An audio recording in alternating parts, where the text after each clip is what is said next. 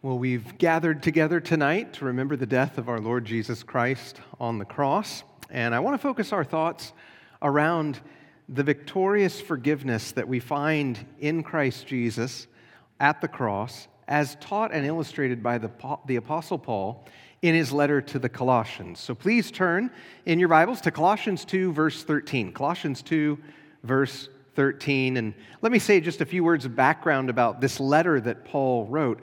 The church in Colossae wasn't planted by the Apostle Paul. It was planted by a man named Epaphras. And several years after it was founded, there was a heresy that threatened to destroy the church.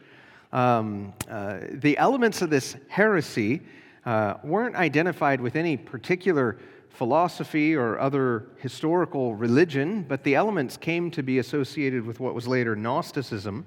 And in the case of Colossae, false teachers were portraying Christ as merely one of many manifestations of God that were emanating from God, but not partaking in the divine nature. So the Colossian heresy didn't deny the deity of the Lord Jesus Christ, but it denied the sufficiency of Christ for salvation, and it denied, in a way, his humanity. And so Epaphras became so concerned about this false teaching, he made a 1,300-mile trip to Rome just to go and consult with the Apostle Paul about what to do. And Paul was at Rome in that time, in that particular moment, because he was under house arrest in Rome. And so Epaphras made the journey, he consulted with Paul, and Paul wrote this letter that we now read to the Colossians. And Paul wrote the letter to combat the error that they faced and to assure them of the sufficiency of Christ for our salvation.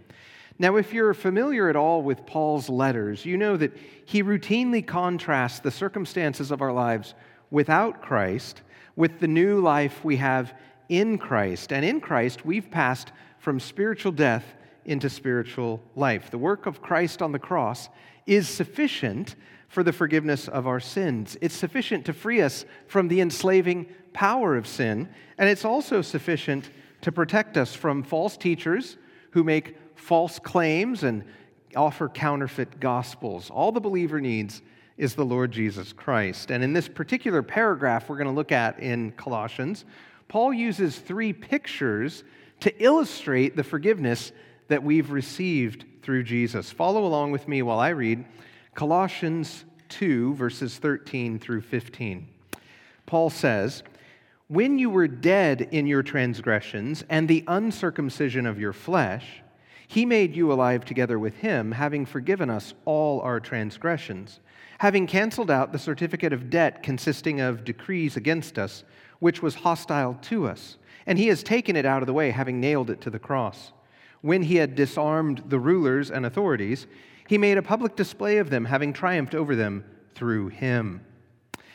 In Greek, the words that begin verse 13 actually begin this way, "and you." And that word "and" is a connecting word, so we probably should back up and look at verse 12 for context. In verse 12, Paul is basically saying that all who are united with Christ have been buried with Him in baptism and raised with Him through faith. That's the idea of verse 12. It's union with Christ through our faith with Him. Because you're united with Christ through faith, whatever happened to Christ in the past has also happened to you. So when He died, you died. When He was buried, you were buried. When He rose, you rose again with Him. And the Greek verbs in verse 12 are actually very expressive. Literally translated, they say that we were co-buried, co-raised, and co-made alive with Christ. Because God raised His Son from the dead, we have eternal life. That's the context as you move into verse 13. God raised Jesus from the dead, and He's made you alive together with Christ. But now in verse 13, Paul says, "When you were dead in your transgressions." So the idea, moving from these two verses, is that the resurrecting salvation of God came to you, but it came to you when you were dead in your transgressions. Though you were physically alive, you were spiritually dead. Before salvation, you were totally devoid of spiritual life. Now, in the New Testament, to be spiritually dead, it means that you are unable to respond to spiritual stimuli, just like a physically dead person is unable to respond to spiritual stimuli. The spiritually dead have no ability to make themselves spiritually alive, but God takes the initiative and exerts his life-giving power to awaken and unite us to his Son. Now, you would think that describing spiritual death and describing us as spiritually dead would be enough to make Paul's point. But then Paul says something that perfectly describes us at Grace Fellowship, even though this letter was written to the Colossian church. And what I mean by that is the majority of us here, I think probably all of us here, we're Gentiles. Like we're not Jewish people. We're a predominantly Gentile congregation. And Paul points that out about the Colossians. Not only were they dead in their transgressions, they were also dead in the uncircumcision of their flesh. What does that mean? Well, Paul, in Ephesians 2, verses 11 and 12, explains the predicament of spiritually dead Gentiles in this way. He says, "Remember that formerly you, the Gentiles in the flesh, were separated from Christ, excluded from the commonwealth of Israel, and strangers from the covenants of promise, having no hope and without God in the world." Since the time of Abraham, God's chosen people, Israel, has had a special relationship with God. They've had his revelation and his law in their own language so that they can read his law, not only to know how to live and how to approach him and please him, but also as a moral mirror so that they can see their own moral reflection, see that they fall short of his law, and run to him for forgiveness and salvation. They have the Word of God in their own language. But those of us who are Gentiles, we are outside God's covenant with Israel. And unless the Word of God's been translated into our own language, we would live a life without hope and without God in the world. That's a scary place to be.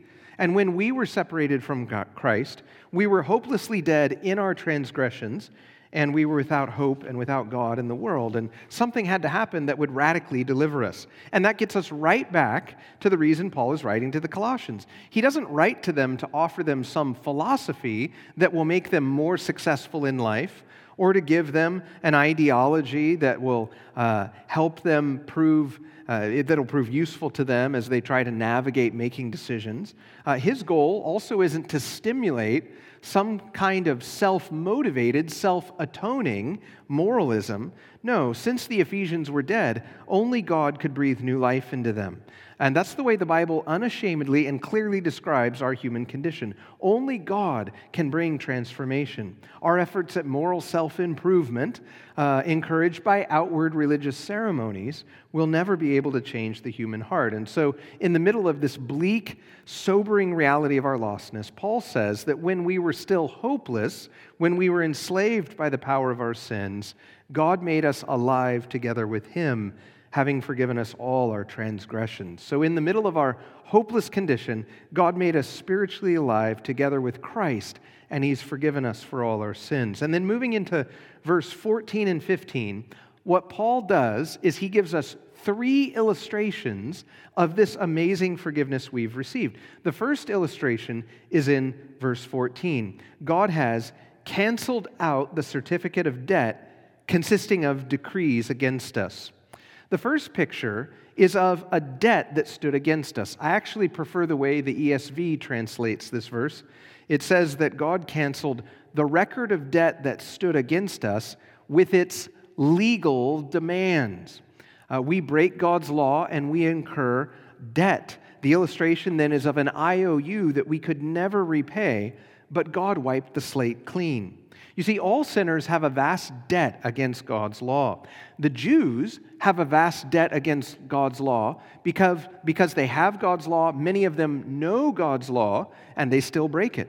The Gentiles have a vast debt against God's law because even though we may have never actually been exposed to the law that he revealed, we have a God-given conscience, and we have the law of God written in our hearts. That's what Paul says in Romans chapter 2, and yet we violate what we know to be right again and again and again. And so all people, Jew and Gentile, stand condemned. The seriousness of this predicament doesn't come home to most people, though. Most people don't walk around, distracted, concerned, troubled by the spiritual debt their sins have gotten them into. And so when a person begins to awaken to that debt, you know that it's a work of God's grace happening in their heart.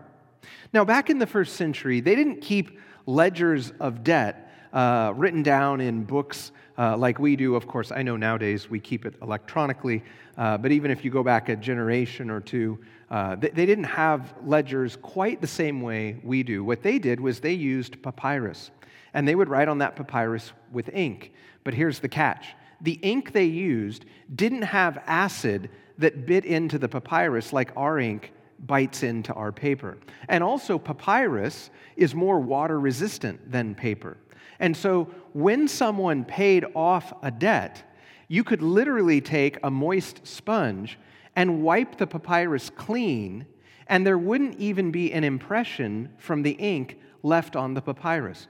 Perhaps a good illustration in our own day would be the difference between the old chalkboards and a whiteboard, right? When you erase a whiteboard, you might smear the chalk everywhere, and so it's kind of white, but the impression of what was written is gone. Sometimes when you erase a dry erase board, you can still kind of make out the letters. That's not what's going on here. What God did was He wiped the slate completely clean of all our transgressions because the debt was paid for by Christ on the cross. Shortly before Jesus died, He cried out, "Tetelestai, it is finished." And that points at the same idea Paul is talking about here when he's talking about God wiping the slate clean of our debt.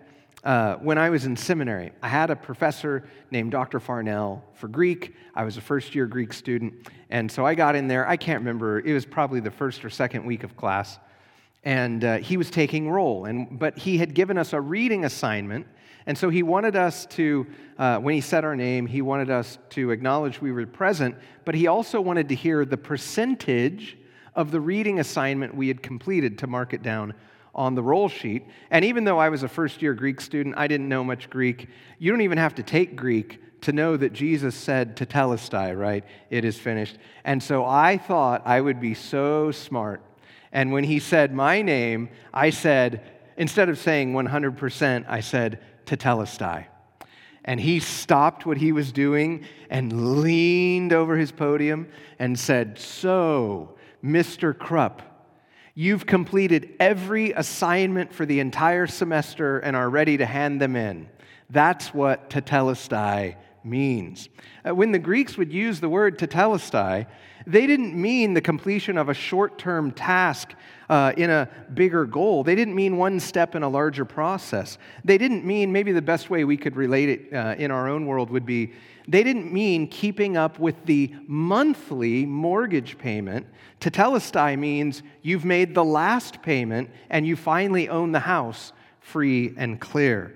That's what tetelestai means. It's been paid in full. And so when Jesus uttered the words tetelestai on Good Friday, he meant that his atoning work was done and the debt of sin of all who come to him for salvation has been paid in full. And that's why God wiped the record of our debt clean. He didn't just let us off the hook.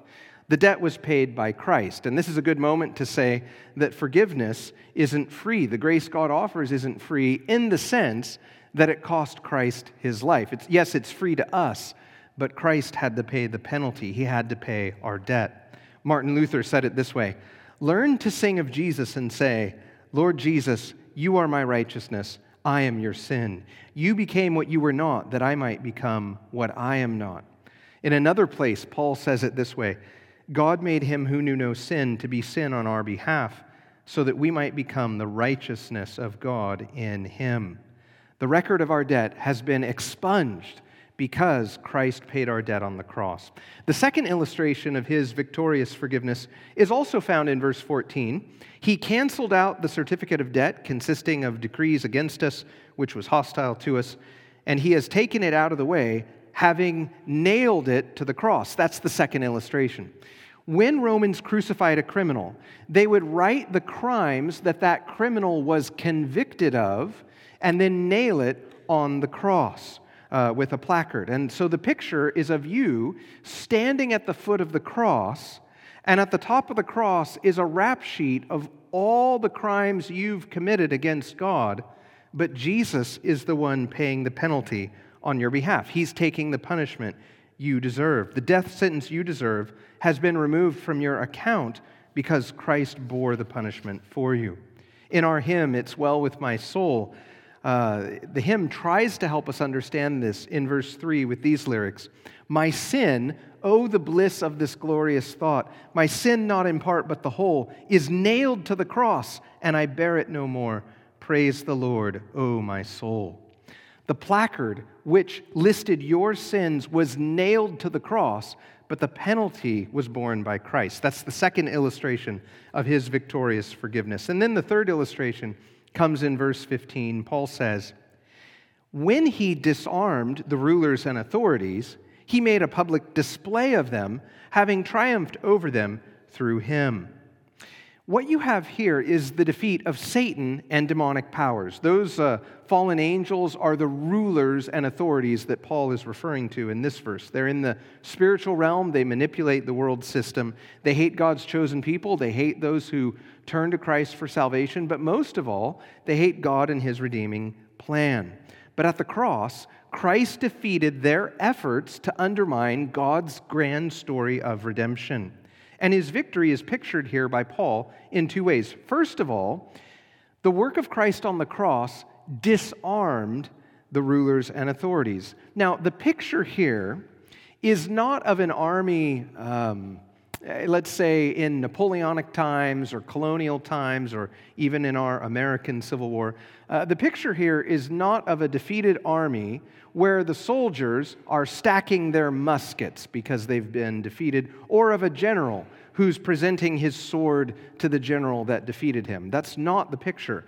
This is an ancient picture. This is a Roman picture. When a Roman general defeated another army, he would take their weapons, their shields, their armor, their helmets. He would take all their articles of war. He would even take most of their clothing.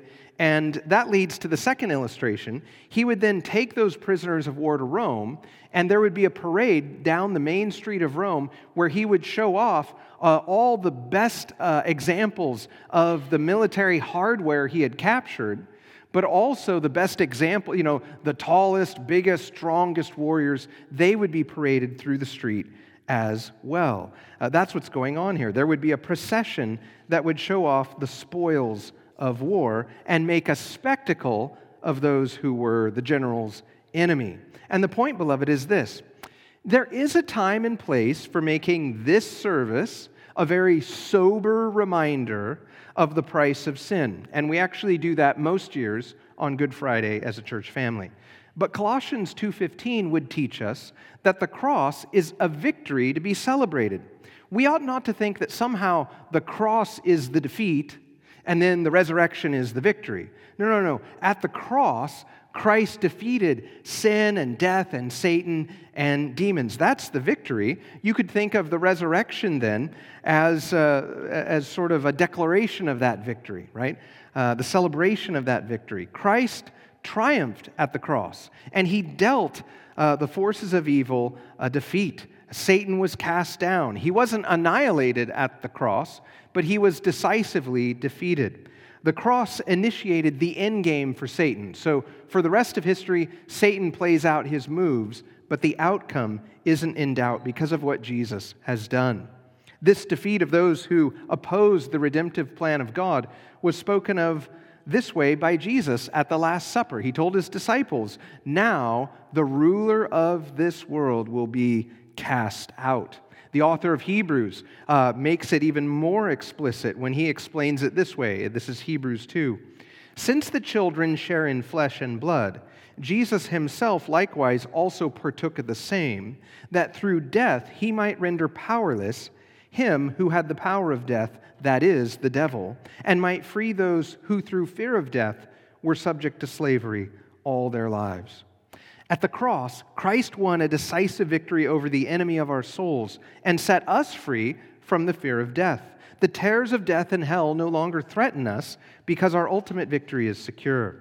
So when your timid heart finds complete forgiveness of everything evil you've ever done, to be an idea that sounds too good to be true, and when your conscience is scandalized by a gospel that claims you can be forgiven of every sin you've ever committed, remember this: God has made you spiritually alive with Christ, and He has raised you from the sepulcher of your sin because Christ took the penalty for your sin in Himself on the cross. There's no double jeopardy in God's plan of redemption or His courtroom. God isn't going to punish Christ for your sin and then turn around later and punish you. Your arrest warrant has been canceled. The record of your debt has been expunged and wiped clean. The rap sheet of your convictions was nailed to the cross where Christ voluntarily, willingly took the fall for them. And now you and I look at our victorious spiritual general who decisively defeated Satan and demons and death and made a spectacle out of them. That's the series of pictures that Paul gives us to help us understand what happened at the cross on Good Friday. These are a series of pictures showing us how completely God in His mercy has destroyed the condemnation that was against us. They are, in short order, a very helpful picture of the victorious forgiveness that we have through Christ. Let's pray.